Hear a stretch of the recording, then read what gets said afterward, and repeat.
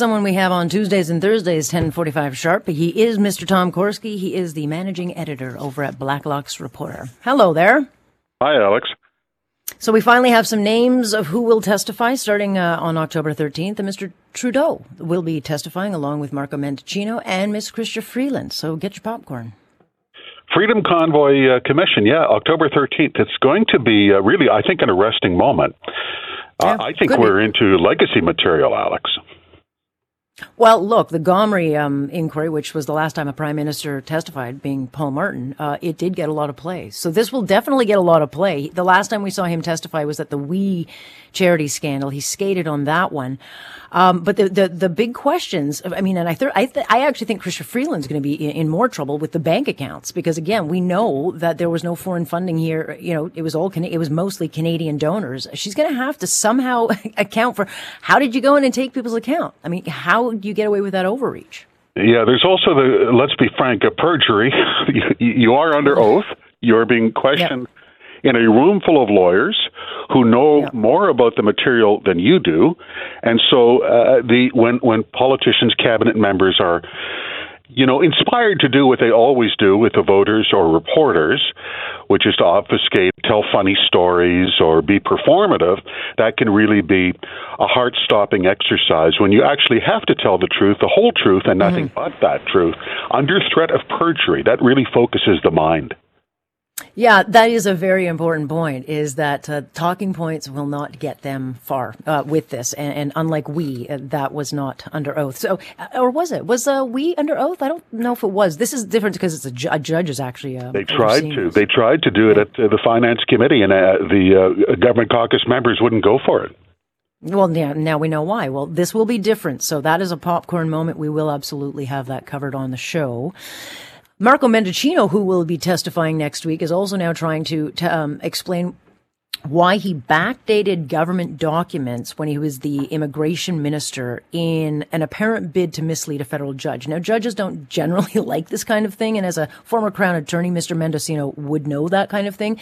But I think when you're going to backdate something, you got to know that if you're in a month of 30 days, which April was, don't date it April 31st, because that's probably what got them caught.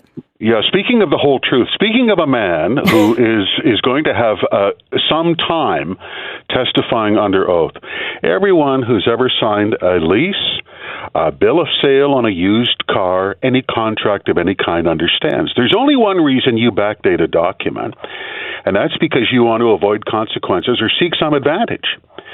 In this case, Mendicino's Department of Immigration at the time, this goes back 2 years, we spent 2 years tracking documents on this, faced an injunction hearing in federal court in a trademark dispute. It was important to government lawyers to have a certain act of parliament declared in force. So they made an interesting decision, and one of them was Mendicino. And they said, well, let's just say the act is in force. So he issued a news release. They published on the website a Privy Council order. So the act is in force. Lawyers walked into the courtroom, said it's in force. Everything is tip-top tailor. Guess what? They lied. The act wasn't in force. This used to be a big deal in this town, Alex. And it's not anymore. We're like the Zaire of the G7. This is a lawyer, a member of the Crown, a cabinet minister, and he backdated a claim on when an act of parliament became a law in force. And the only obvious purpose was to mislead that judge. But did he have a $16 orange juice? I hear you. I get it. You know, you reach a point with 7 years in any government, what you see is what you get. I just want to, just for a quick moment, let's talk about the Minister of Public Safety now, Mr. Mendicino. He's the guy who said the police told me I had to impose the Emergencies Act on the police against the Freedom Convoy. Couldn't find a single police chief anywhere who said that. He's the guy who testified in committee that Freedom Convoy protesters, in his words, had attempted rape and citizens, passers-by on this. Completely false. He's the guy who backdated a document in an apparent attempt to mislead a federal judge. And he's the guy now who gets to testify under oath. This would be a heart-stopping moment, I would think, for Mrs. Mendicino. We can't wait.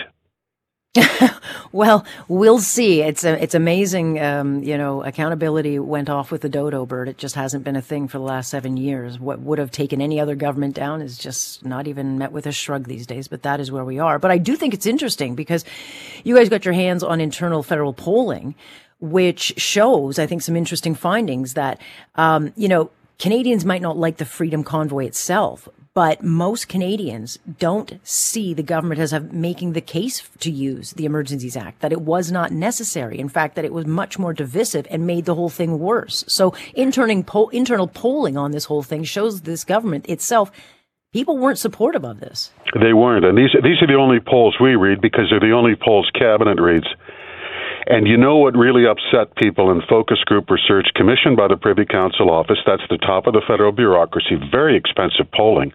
It's under a $2.4 million contract. It was the account freeze.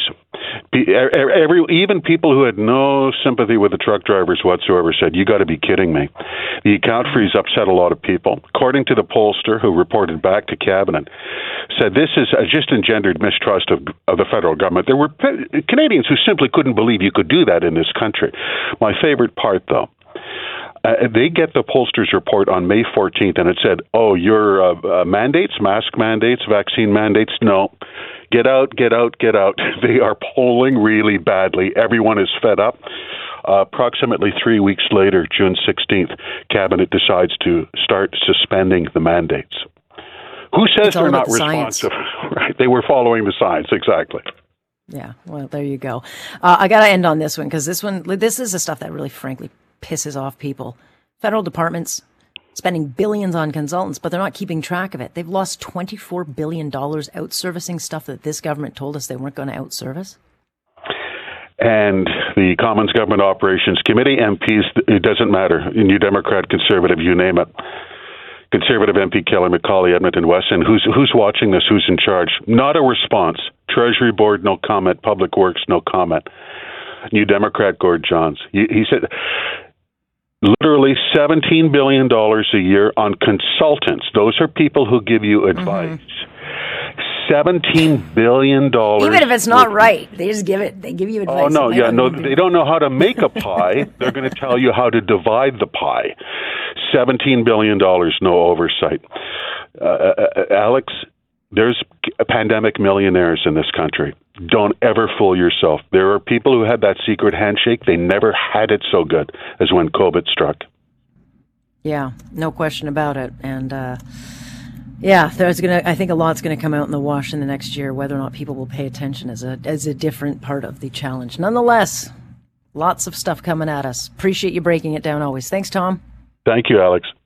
That is Tom Korski with Blacklock's Reporter. They do get the goods, and they get it because they go through all the documents that I always say follow, the devil's in the detail. They just go through all the details, and they find lots of devils.